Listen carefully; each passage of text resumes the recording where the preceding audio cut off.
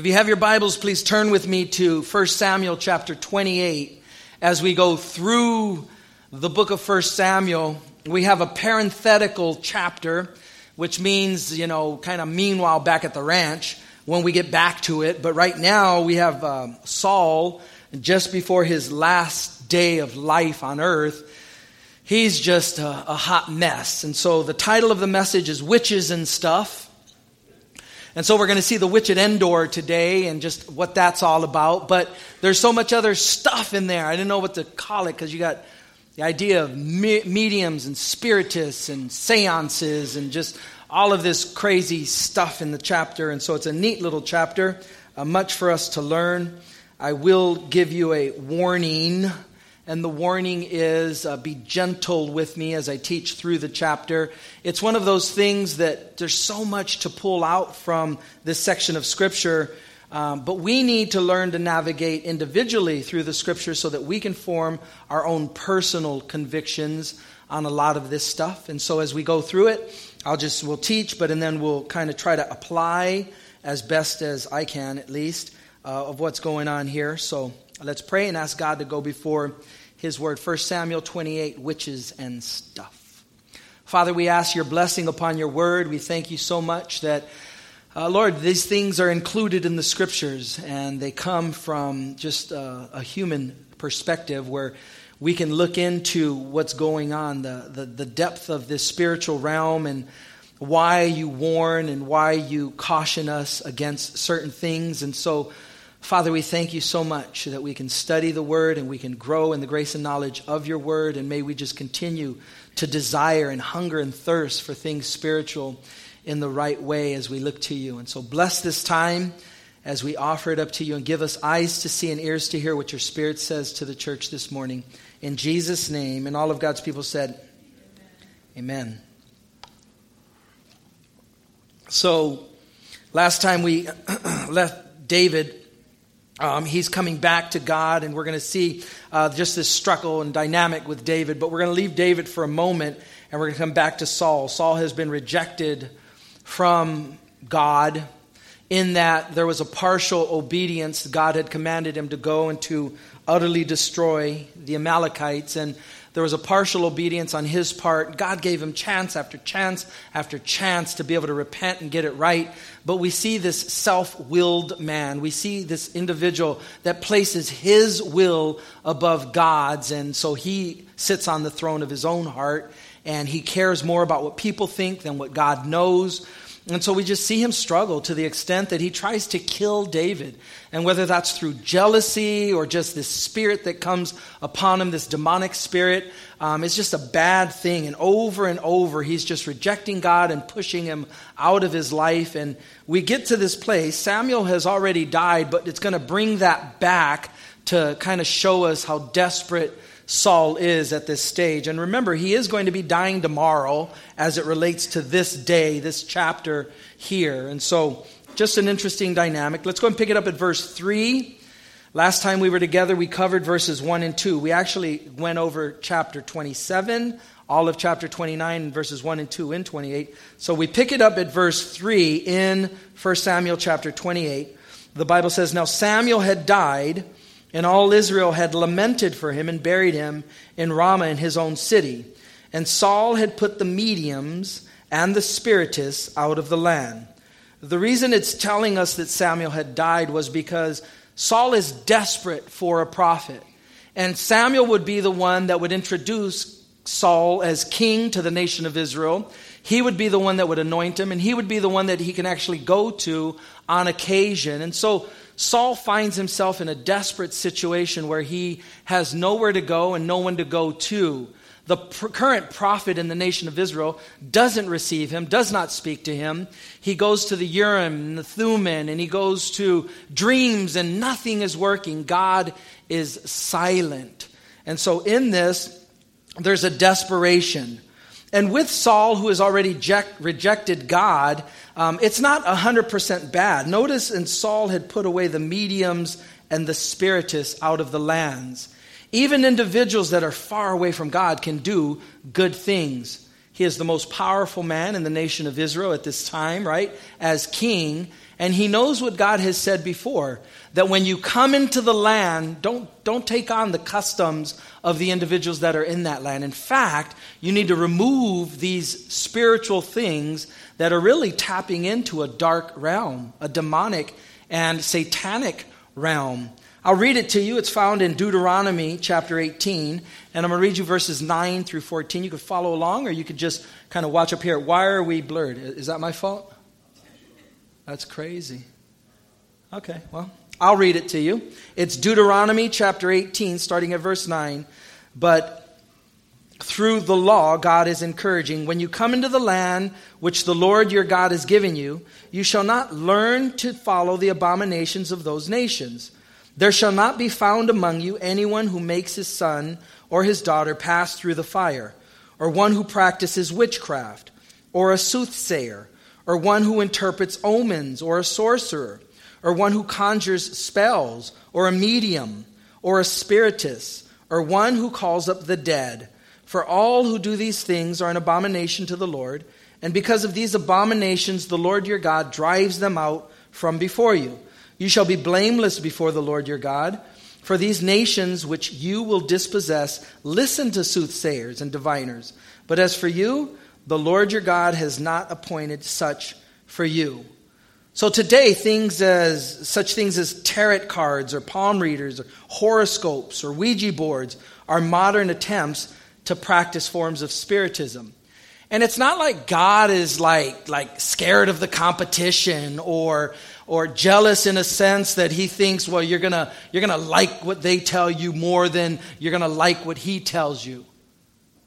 Satan is a liar. And so he knows that Satan's objective for you and for me is to lead us down a path by our nose and to ultimately lead us astray with his lies. And so he's looking out for us actually by telling us these things. He's letting us know, why would you go to a source that's a lie when you can come to the source that's the truth? I love you. And you might not like what I have to tell you, but it's going to be the truth. And it's the best for you. Now and ultimately, inevitably, it will work out as you obey what I'm asking you to do, or as you participate with me in where I'm taking you and leading you. And so, just an interesting dynamic where Saul was able to remove these from the land, and now he's not hearing from God. And so in his desperation, verse 4, you see that he gets to a desperate place. Then the Philistines gathered together and came and encamped at Shunem. So Saul gathered all Israel together, and they encamped at Gilboa. When Saul saw the army of the Philistines, he was afraid, and his heart trembled greatly. Verse 6, and when Saul inquired of the Lord did not answer him either by dreams or by Urim or by the prophets. And so it's unfortunate. Samuel has passed away. Saul can't go to him anymore. Then the Philistines encamp themselves against the nation of Israel. They want to destroy them. They want to battle. They want to war. And it says that his heart is greatly afraid. And through that, he tries to seek the Lord. The Lord doesn't speak to him. He goes to the Urim and the Thummim, lights and wonders, right? Just imagine it just kind of like, I guess like a magic 8-ball. Huh? You kind of just do the magic. Will the Philistines kick my butt? The answer is yes. Or whatever, something like that. Okay? So they were able to divine through that. They were able to see and discern what God was wanting for them. None of this is taking place. There's no dreams. There's nothing. And as you think about it, man, that's a scary place to be, right? God, where are you? I want to seek you. I want to hear from you. I want you to talk to me. I want you to speak truth into my life. And so that's a very, very difficult place to be in. But God knows Saul's heart. And you'll see even through this chapter, Saul is about one thing. Saul is about Saul. Saul cares more about Saul than he cares about anything else. Saul has taken God off of the throne of his heart, and he's placed himself right there. And so in this chapter, Saul is Saul's God. Go to your God. Go to your idol. Go to the thing that you worship, God could be saying. Don't come to me because you don't worship me. You don't look to me. You don't want my guidance and my direction. you want my help to get you out of this fix. And so Saul is seeking God even here for all of the wrong reasons. Verse 5, when Saul saw that the army of the Philistines, he was afraid and his heart trembled greatly. And when Saul inquired of the Lord, I read that, prophets. Verse 7, then Saul said to his servants, find me a woman who is a medium, that I may go to her and inquire of her. And his servants said to him, in fact, there is a woman who is a medium at Endor. And so this is known as the witch at Endor. It may be appropriate to call her a witch, but it is more accurate to call her a medium or a necromancer, one who makes contact with the dead. The Hebrew word for medium is O-W-B, Aub. And it has the idea of mumbling or speaking with a strange, hollow sound, as if one were channeling with a dead person speaking through them. The Hebrew word has in mind the sound the channel makes as they speak. The English word medium has in mind the concept of a channel. They stand in between the world and the world of the living and the dead and communicate between the two worlds. Now, all this is a big fat lying sign and wonder from Satan. But what God's going to do is probably something that God's never done, and then he's never going to repeat it again, or at least I've never heard of it. But he's going to actually let this medium call up Samuel from the dead. Never has that been recorded in scriptures. And even the medium is going to be freaked out by the fact that, whoa, Mama Lagucha, what's going on here? She's like, oh, this ain't never happened. This is something different. And so it's just an interesting dynamic of what's taking place here. But God is going to allow it for his purposes, for his plans. And then again, we can learn just as we kind of get to read through this. Verse 8 says, so Saul disguised himself and put on clothes, and he went, and 2 men with him, and they came to the woman by night. And he said, please conduct a seance for me, and bring up for me the one I shall name to you. Then the woman said to him, look, you know what Saul has done, how he has cut off the mediums and the spiritists from the land. Why then do you lay a snare for my life to cause me to die? And Saul swore to her by the Lord, saying, as the Lord lives, no punishment shall come upon you for this thing. And so you hear Saul speaking Christianese. As the Lord lives, nothing's going to happen to you. And he's trying to seek God. But the heart of Saul is nothing but desiring to be obedient to God. He has no desire to move in the direction of God. It's all, again, for personal, selfish reasons that all of this is taking place in his life. Verse 11, then the woman said, whom shall I bring up for you? Notice, it's always a bringing up. And he said, bring up Samuel for me. When the woman saw Samuel, she cried out with a loud voice, and the woman spoke to Saul, saying, why have you deceived me? For you are Saul. Now, something is going on different. This woman has never experienced this. And she knows that, whoa, this isn't usually how this takes place. And I don't know how it usually takes place. Like, how does this work? I would imagine that there's in this demonic, satanic realm, and a person that is conjuring up a person isn't conjuring up a person. Because that person is in either Abraham's bosom, as we read in Luke chapter 16, or in the place of Hades, the place of torment, waiting to be able to go to the ultimate judgment, the great white throne judgment, and ultimately be cast into the lake of fire. But right here, there is that holding place. Luke 16, the scriptures that we read in our time of responsive reading, teaches that before, when somebody would die in faith in the Old Testament, they would go, if they were faithful, they were in the faith, they were looking forward to the Messiah, to the cross, they would go to Abraham's bosom, a place of comfort, a place of waiting for Jesus to come and ultimately ascend into heaven after the crucifixion. And so it says in Ephesians chapter 4 that before he ascended into heaven, he descended into the lower parts of the earth and he set captives free. And so it is understood that those who died in faith went to Abraham's bosom. But in between, there's this gulf fixed. as Lazarus is, or the rich man is able to see Lazarus being comforted while he's in torment. And so the way it was always explained to me was, it's kind of like this place of torment was like kind of like county jail before you get sentenced and go to prison and have to endure, the real hard time. Well, the real hard time, prison, is the lake of fire, the ultimate place of judgment, what we consider hell, if you will. But this Hades, this Sheol, this place of the grave, this place of torment waiting to get there is real nonetheless. And so I would imagine that in the past, this medium would be a channeler of dead people, but is she talking to the dead person? No. Talking to some demon who has information that demons are able to see and be aware of, right? And so, call my grandma Betsy up, and okay, I see this is your grandma Betsy, and wow, she has a scar on her left thigh in the shape of a heart. Oh my gosh, that's my grandma. Wow, this is so beautiful. No, how did a demon not know that? Demon saw in the shower what was taking place and all this, right? Lying signs and wonders. Satan does have power. God is never saying in the book of Deuteronomy, in the book of Leviticus, when he forbids this behavior, he's never saying that Satan doesn't have power, that Satan doesn't know things. A loving father, a heavenly father, is saying, guys, why would you go to deception?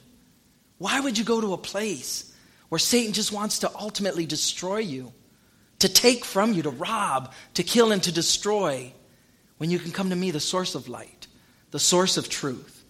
And so we're warned against these things.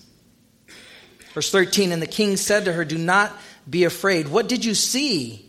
And the woman said to Saul, I saw a spirit ascending out of the earth.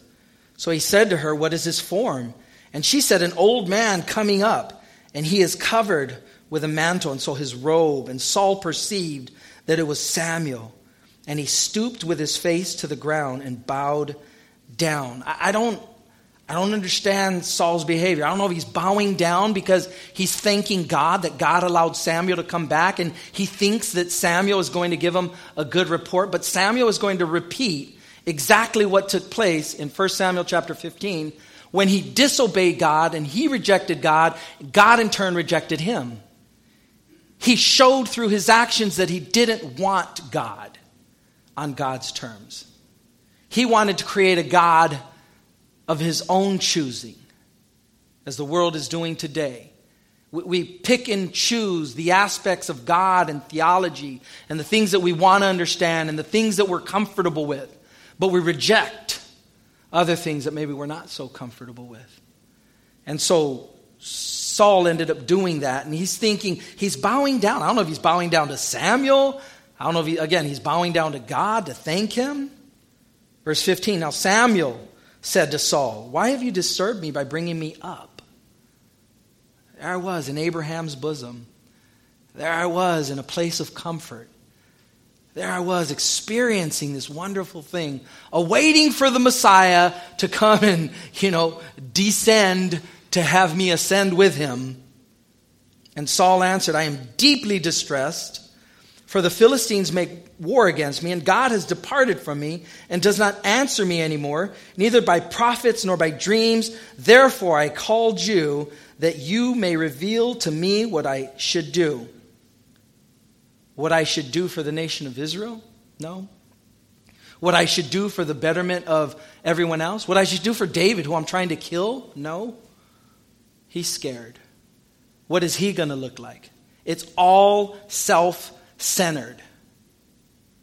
Then Samuel said, verse 16, so why do you ask me, seeing the Lord has departed from you and has become your enemy? And the Lord has done for himself as he spoke by me. For the Lord has torn the kingdom out of your hand and given it to your neighbor David. Because you did not obey the voice of the Lord, nor execute his fierce wrath upon Amalek. Therefore the Lord has done this thing to you this day. Moreover, the Lord will also deliver Israel with you into the hand of the Philistines, and tomorrow you and your sons will be with me. The Lord will also deliver the army of Israel into the hand of the Philistines. And so horrible news compounded upon horrible news. When Samuel tells Saul that you'll be with me, he's not saying you're going to be with me in this place of comfort. You're going to be with me in death, you and your 2 sons. Jonathan, for sure, will be in the place of comfort. As for you, Saul, you're going to be with me in the place of death. Immediately, Saul fell full length on the ground and was dreadfully afraid because of the words of Samuel. And there was no strength in him, for he had eaten no food all day or all night. And the woman came to Saul and said that he was severely troubled, and said to him, "Look, your maidservant has obeyed your voice, and I have put my life in my hands and heeded the words which you spoke to me.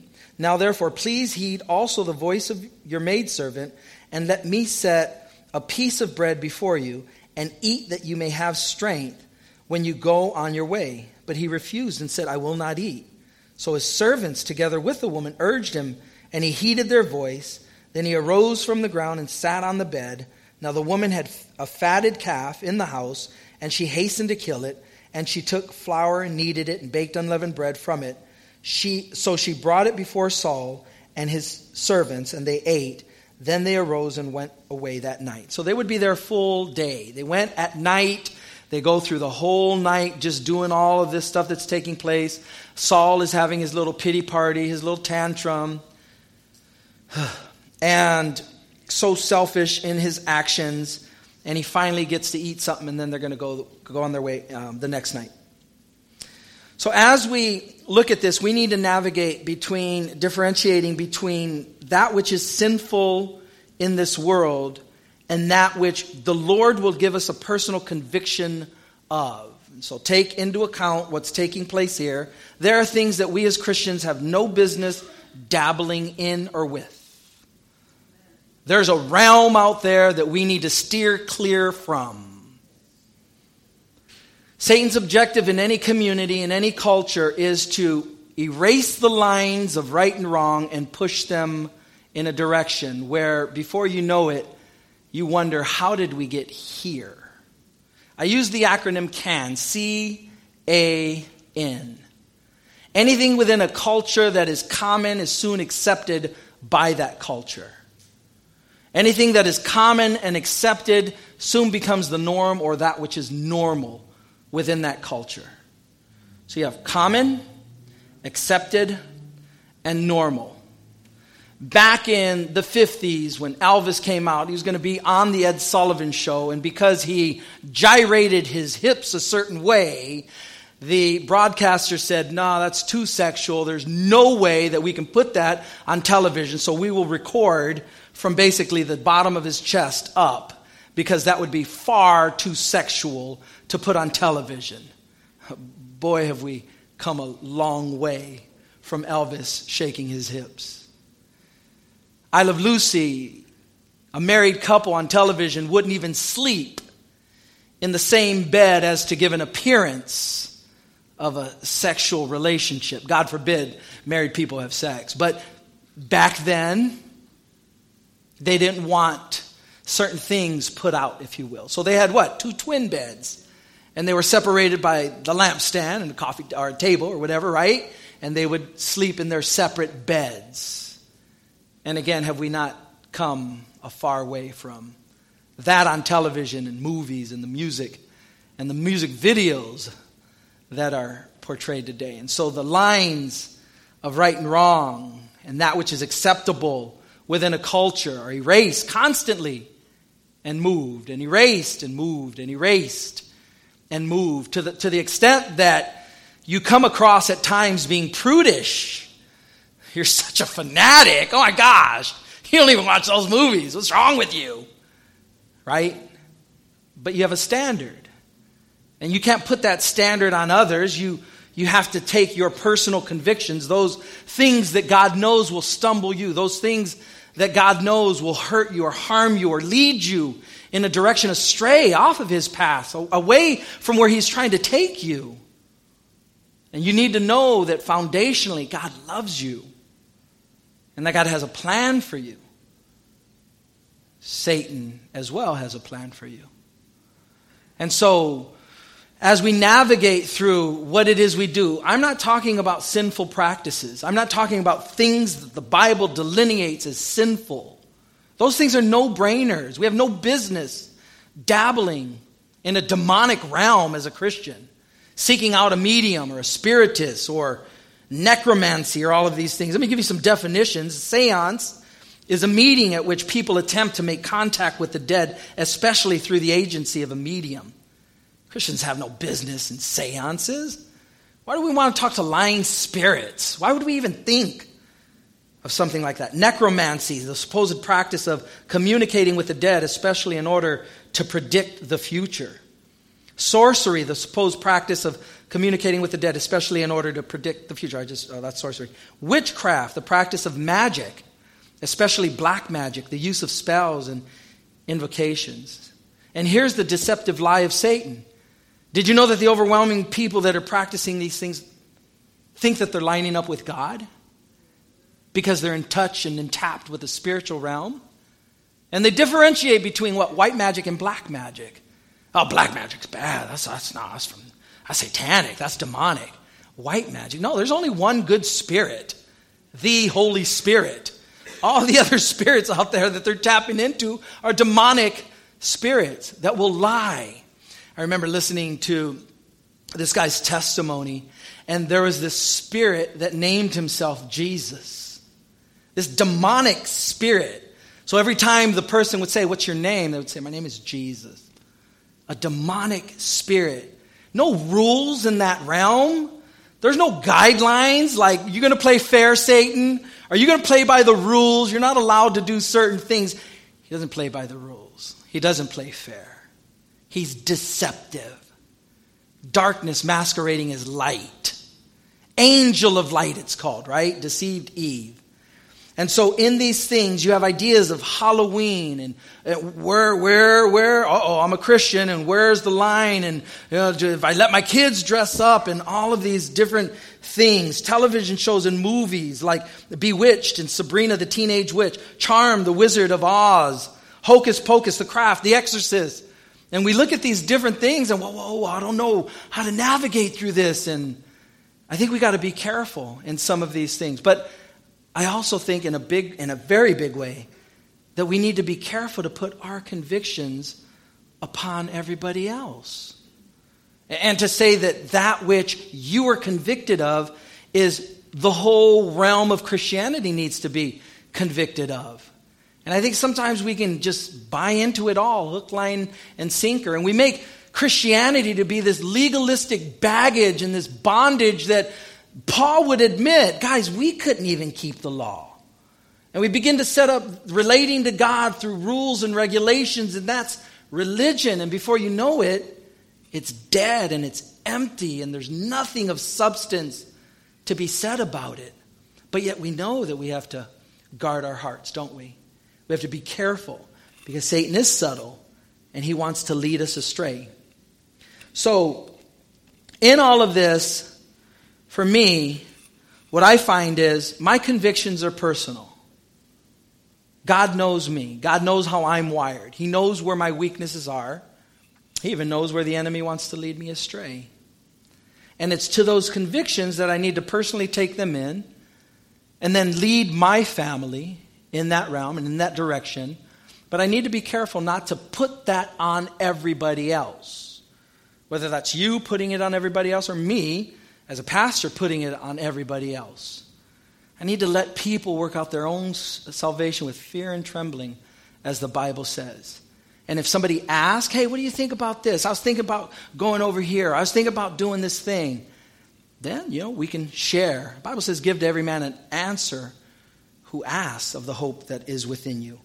And so, again, I was listening this week to a Calvary Chapel senior pastor, one of our big Calvaries, very respected man, and I listen to him regularly. I love him. And he did a 15-minute podcast on alcohol. And the dangers of alcohol, the horrors of alcohol, the destruction of alcohol. And I agreed with about 95% of what he had to say. And it was that 5% that I said, why did you go there? But he tried to make an argument that the Bible teaches that it is sin for every Christian at any time to ever drink alcohol. And I don't believe the Bible teaches that. I believe the Bible teaches that it's a sin to be drunk. And I don't think it's a good idea to drink. But I can't say that the Bible teaches that it's sin to drink. And I think when we have this position where God gives us a pulpit and puts a microphone in front of our face, and then we think that we are going to create disciples in the name of this disciple, that's going to be a horrible disciple. We are all Jesus' disciples. And our discipleship training should come from the truth. And let God be true and every man a liar. And so I think we need to be careful when we put that upon people. When the Bible speaks of an individual that has scruples, an individual that has these convictions against or for certain or specific things, those things are personal. Be thankful to God for them. Be thankful to God that he gives you convictions about or against certain things. And live them. God loves you. God has an incredible plan. But be careful when you begin to look down your nose at other individuals that are living their lives in the freedom that they have to live it out in Christ. And all we do is we become a bunch of Pharisees, a bunch of hypocrites, pretending that we don't have struggles. Acting like we've got it all figured out when we really, really don't. And so extend people the grace that God extends to you. The dignity and the respect that God gives to you in being able to navigate through your life. And if the Lord gives you a conviction and you disobey it and then it works out really bad, you can sit there and say, wow, God, you really, you were right on this one, huh? Yeah, I'm right on all of them. But God knows you and God lovingly wants to lead you. I will give you two sets of verses, Romans 15, verses 1 and 2. The Bible says, we then who are strong ought to bear with the scruples of the weak. Notice he calls the individual that has these convictions and scruples weak. And not to please ourselves, let each of us please his neighbor for his good, leading to edification. And so for those of us who have the freedom to be able to do with this life what we believe God is allowing us to do, be careful that you don't vaunt that or parade that in front of a weak brother or sister that would stumble them. That's the law of love that God in the Bible is calling us to. 1 Corinthians chapter 8 verse 9 says, but beware lest somehow this liberty of yours becomes a stumbling block to those who are weak.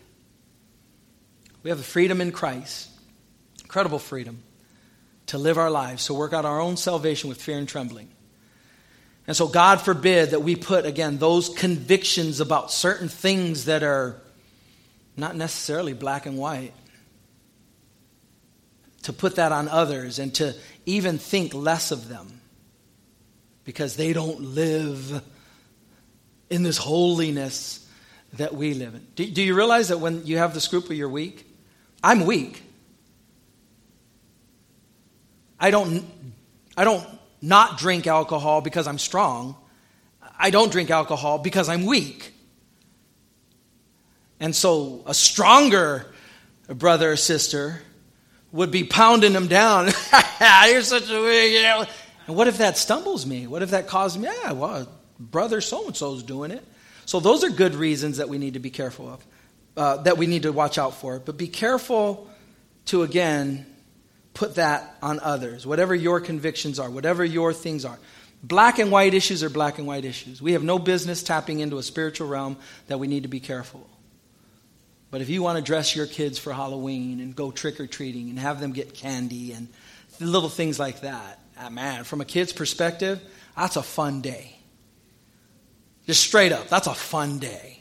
I get to put a costume on, and I'm going to go knock on my neighbors that we don't even know, and they're going to hand me candy because I'm going to say something. That's a good day for a kid. And in its purest form, in the purest sense of it, Pastor Chuck Smith said that he didn't have a Christmas tree in his house. Not because he thought Christmas trees were sinful, but because he knew some people stumbled at the idea of having a Christmas tree. I mean, where have we come to? Where have we come to that everybody's constantly judging what somebody else is doing? Live your life. And on black and white issues, go ahead and, don't sin. And move towards God.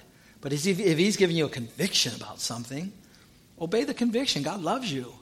He knows what you need. He knows what you need to steer clear of. You don't need to put that on everybody. Let's pray. Father, we thank you for the freedom that we have in Christ. We thank you that we're saved by grace through faith, and that not of works, not of ourselves, lest anyone should boast. And so, Lord, as you grow us up in the things of God, as we mature as Christians, I pray, Father, that we would just enjoy the incredible freedom that you have given us through your truth. The truth will set us free, and who the Son sets free is free indeed. So I pray that we would walk in that freedom, and that we would experience life, Lord, to the fullest, and that we would be careful not to get bound by legalism and these things that asceticism, the outward appearance of things. And so help us, Lord. Thank you for your truth. Thank you for your word. Continue to grow us up in Jesus' name. Amen.